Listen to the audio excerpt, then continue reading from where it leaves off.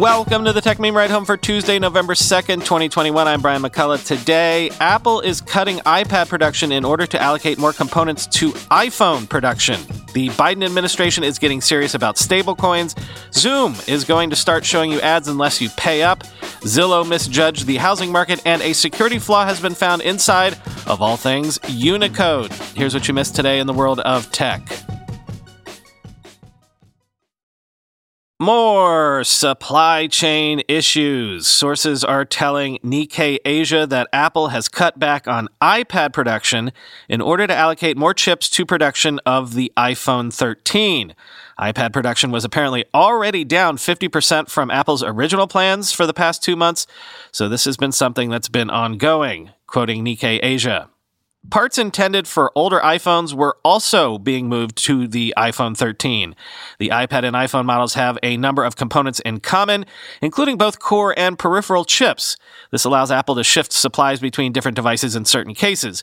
The company is prioritizing iPhone 13 output in part because it forecasts stronger demand for the smartphone than for the iPad as Western markets begin to emerge from the coronavirus pandemic, sources said. Europe and the Americas account for 66% of Apple's revenue. The peak of new iPhone sales also comes within months of release, so ensuring smooth production for the iPhone 13, which was released on September 24, is a top priority for Apple right now. Demand for the iPad, however, has also been robust thanks to the rise of remote working and learning amid the pandemic. Global shipments of iPads climbed 6.7% on the year to 53.2 million devices last year, securing a 32.5% global market share, far ahead of the number 2 Samsung's 19.1 share, according to IDC data. Total iPad shipments were 40.3 million for the first 9 months of this year, up 17.83% from the same time a year ago. Global tablet shipments for 2020 came to 164.1 million units, up 13.6% from the year before, end quote. But they're not alone, because also from Nikkei Asia, sources say Nintendo will only be able to produce around 24 million units of the Switch gaming console in its fiscal year 2021 due to chip shortages, which would be 20% below Nintendo's original plan of producing 30 million units.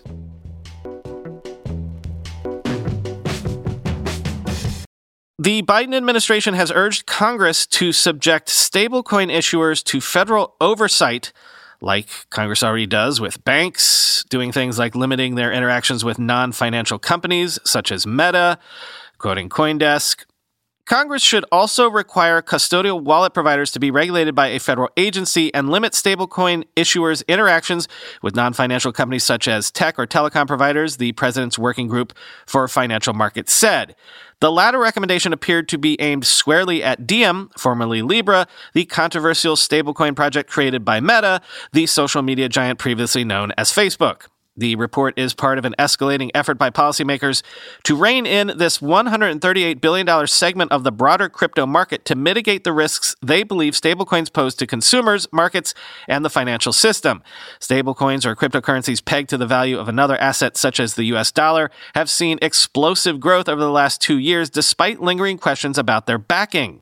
Without the safeguards, I think the industry and regulators alike think we might miss out on some potential benefits of financial innovation. Treasury Undersecretary for Domestic Finance Nellie Liang told CoinDesk, so I think there's a common appreciation of needing a framework that isn't too onerous, provides protections, and can keep the innovation moving forward, end quote. If Congress fails to pass such laws, the regulatory agencies have the authority to take their own measures. However, the group gave the impression it would prefer that it doesn't happen. Quote, "We believe legislation is important," Liang said. "This is a new technology, a new innovation. It shouldn't be surprising that the current regulatory framework isn't set up to address some of the new kinds of risks that this could pose," end quote. Congress may be willing to get involved. Members of both the Democratic and Republican parties have been engaged in discussions around regulating cryptocurrencies at large and stablecoins in particular, Liang said. The working group is nominally composed of Treasury Secretary Janet Yellen, Federal Reserve Chair Jerome Powell, Securities and Exchange Commission Chair Gary Gensler, and Acting Commodity Futures Trading Commission Chair Rostin Behnam. Each of these individuals could designate a representative to participate in the group. Other bank regulators, including the Office of the Comptroller of the Currency and the Federal Deposit Insurance Corporation, were also represented in the group, end quote. So this is something to keep an eye on because regulation is obviously coming for crypto more than it has been in the past even, and probably especially for decentralized exchanges, but especially for stablecoins. As I understand it, central banks and governments are wary of stablecoins because they represent the possibility of systemic risk, like we saw during the Great Recession when housing blew up, i.e., one stablecoin blows up and it could create a chain reaction of defaults and losses that could cascade throughout the entire economy. Governments and central banks don't want that, of course, though lots of folks in crypto also feel like the fix might be in. Quoting George Selgin on Twitter. Quoting from the report, to address risks to stablecoin users and guard against stablecoin runs, legislation should require stablecoin issuers to be insured depository institutions, end quote. Translation, the Biden administration, for all its anti-Wall Street rhetoric, is catering to the big banks, end quote. I don't know if we ever talked about this, but Zillow got into the house flipping business. Instead of just being a platform for others to sell property, the idea was Zillow could acquire and then sell properties itself. Better margins, right? Plus, their platform has all the data, one would assume, so they could do this smartly. Plus, Opendoor and OfferPad are competitors to Zillow who have been leading the way in doing something similar. So, what could go wrong? Well, Zillow's stock is down sharply this morning on the news that the company is pitching institutional investors trying to interest them in buying up a batch of 7,000 homes Zillow bought recently for around $2.8 billion in order to offload them and recover from buying too many homes too fast, which Zillow blames on its bidding algorithm, quoting Bloomberg. The move to offload homes comes as Zillow seeks to recover from an operational stumble that saw it buy too many houses, with many now being listed for less than it paid. The company typically offers small numbers of homes to single-family landlords, but the current sales effort is much larger than normal. If successful, the sale would make a dramatic dent in Zillow's inventory. The company acquired roughly 8,000 homes in the third quarter, according to an estimate by real estate tech strategist Mike Delpreet. Zillow recently said it would stop making new offers in its home flipping operation for the remainder of the year, though it continues to close on properties that were already under contract. The decision came after the company tweaked the algorithms that power the business to make higher offers, leaving it with a bevy of winning bids just as home price appreciation cooled off a bit. An analysis of 650 homes owned by Zillow showed that 2/3 were priced for less than the company bought them for, according to an October 31st note from KeyBank Capital Markets. I think they leaned into home price appreciation at exactly the wrong moment, said Ed Ruma, an analyst at KeyBank. Zillow put a record number of homes on the market in September, listing properties at the lowest markup since November 2018, according to research from Yipit Data. It also cut prices on nearly half of its U.S. listings in the third quarter, according to Yipit, signaling that its inventory was commanding prices lower than it expected. The company bought more than 3,800 homes in the second quarter, making progress toward its stated goal of acquiring 5,000 homes a month by 2024. The increase in purchases left the company struggling to find workers to renovate the properties, end quote. So again, not a lot of tech companies face worker shortages, but here's another headwind for at least this big tech company.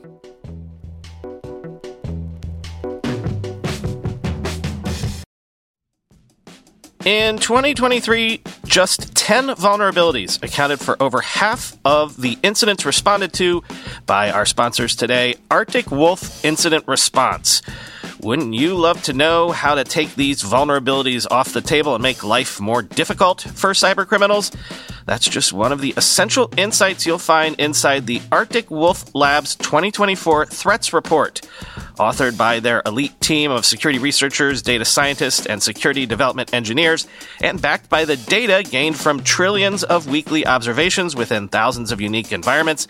This report offers expert analysis into attack types, root causes, top vulnerabilities, TTPs, and more. Discover the attack vectors behind nearly half of all successful cybercrimes, why ransom demands climbed 20% from 2023, and find out why 2024 will be an especially volatile year for cybersecurity. Learn more and get your copy now at arcticwolf.com/techmeme. That's arcticwolf.com/techmeme. Man, that sunset is gorgeous. Grill, patio, sunset. Hard to get better than that. Unless you're browsing Carvana's inventory while you soak it all in. Oh, burger time. So sit back, get comfortable. Carvana's got thousands of cars under $20,000 just waiting for you. I could stay here forever. Carvana, where car buying meets comfort meets convenience. Download the app or visit Carvana.com today. Researchers have discovered a Unicode security vulnerability that affects most code compilers, including those for Go, C++, JavaScript, Java, Rust, and Python, quoting Krebs on security.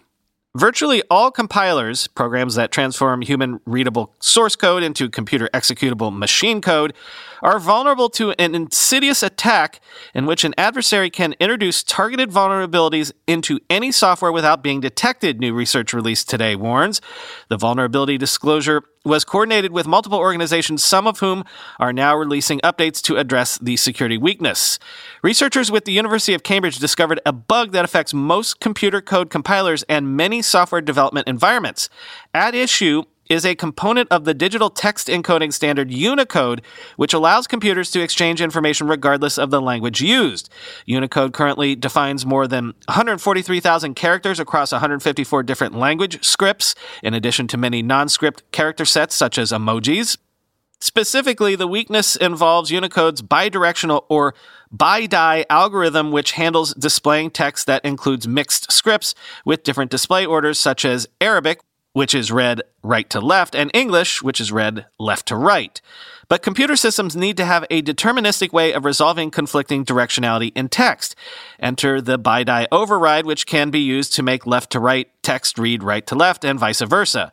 In some scenarios, the default ordering set by the BiDi algorithm may not be sufficient, the Cambridge researchers wrote. For these cases, BiDi override control characters enable switching the display ordering of groups of characters, end quote. BiDi overrides enable even single script characters to be displayed in an order different from their logical encoding. As the researchers point out, this fact has previously been exploited to disguise the file extensions of malware disseminated via email.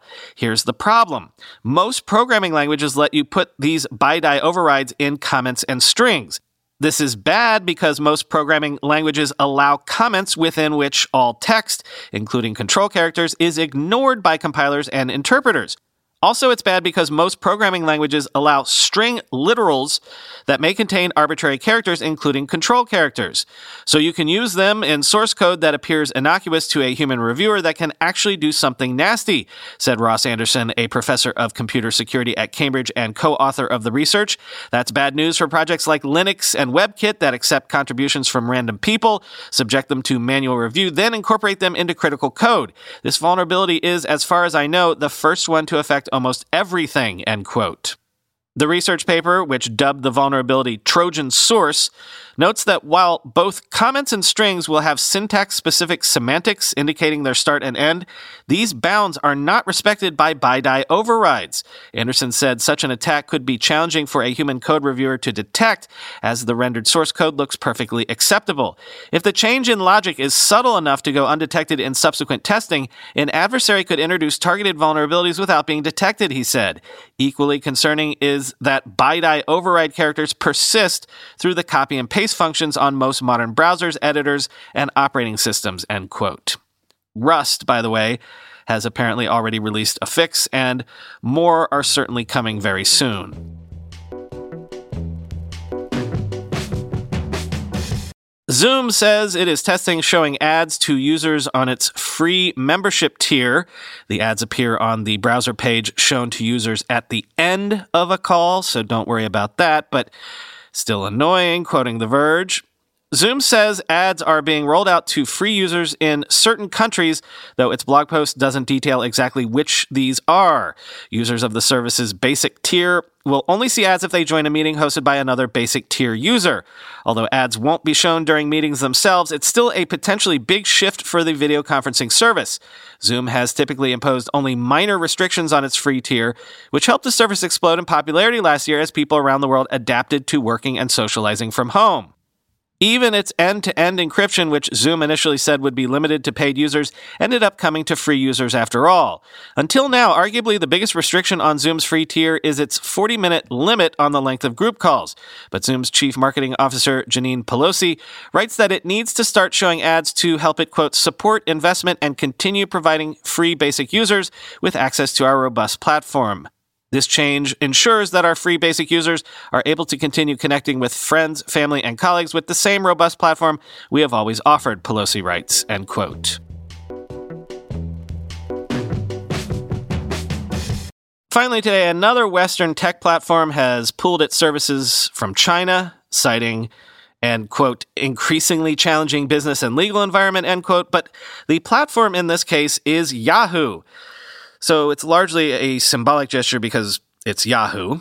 But also, to give them credit, Yahoo was early to cutting ties with China in a way, quoting the Wall Street Journal. In recognition of the increasingly challenging business and legal environment in China, Yahoo's suite of services will no longer be accessible from mainland China as of November 1, a Yahoo spokesman said. Yahoo's pullout coincided with the implementation of China's Personal Information Protection Law, a privacy law that will curb data collection by technology companies that went into effect on November 1, though Yahoo didn't refer to it directly. Yahoo's China departure was largely symbolic as the company had already begun shutting down its main services such as email, news, and community services in China starting in 2013. Still, Yahoo's exit is a reminder of the increasing challenges foreign companies face in operating in China, including tighter data security and privacy regulation, geopolitical tensions, and tough COVID-19 related rules. On Tuesday, China internet users browsing websites run by Yahoo such as AOL.com and media outlets TechCrunch and Engadget were told that Yahoo services will no longer be accessible from mainland China. Chinese users of apps such as Yahoo Weather also received prompts beginning in October that the apps would be discontinued from Monday. The newly introduced regulations governing privacy and data security have increased the uncertainty and compliance costs of operating in China, and some companies are preferring to pull out rather than deal with the added business risk, said Cameron Johnson, a Shanghai-based management consultant at FAO Global. Modeled after the European Union's General Data Protection Regulation, China's new privacy regulations kicked in on Monday and require organizations and individuals that handle the personal information of Chinese citizens to minimize their collection and obtain user consent, end quote.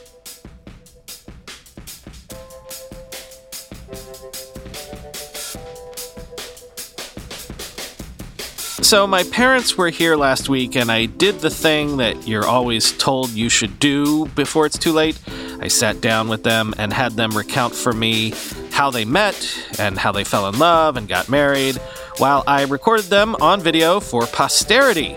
I did something similar for one of my grandmothers before she died, and it's an invaluable, heirloom for us. I wish I had gotten other grandparents on tape as well. Anyway, I used my iPhone to do the recording. I recorded in 4K 60 frames per second to try to future-proof the video quality as best I could. And indeed, the video quality is fantastic, but my question now is, how should I preserve the video? Yes, I've transferred the video to my desktop and then a copy to my network-attached storage device. And yes, I will put copies on backup solid-state hard drives that I have in my closet. But what are my other options? Should I invest in a Blu-ray burner, which I just learned exists, and have hard copies on disk so we could throw them on the TV easily when we want to? Plus, I want to send copies to my brother and my niece. Should I just put the video on a USB-C jump drive then? Have any of you been in a similar situation? Because this is not a case of me digitizing old photos or VHS tapes. This is a large 4K high-quality digital video. What's the best way to preserve that so I can easily pass it down to my kids? Will discs still be a thing in 20 years, you think? Will USB-C still be a thing? I'm torn on my options, so any advice is welcome. Talk to you tomorrow.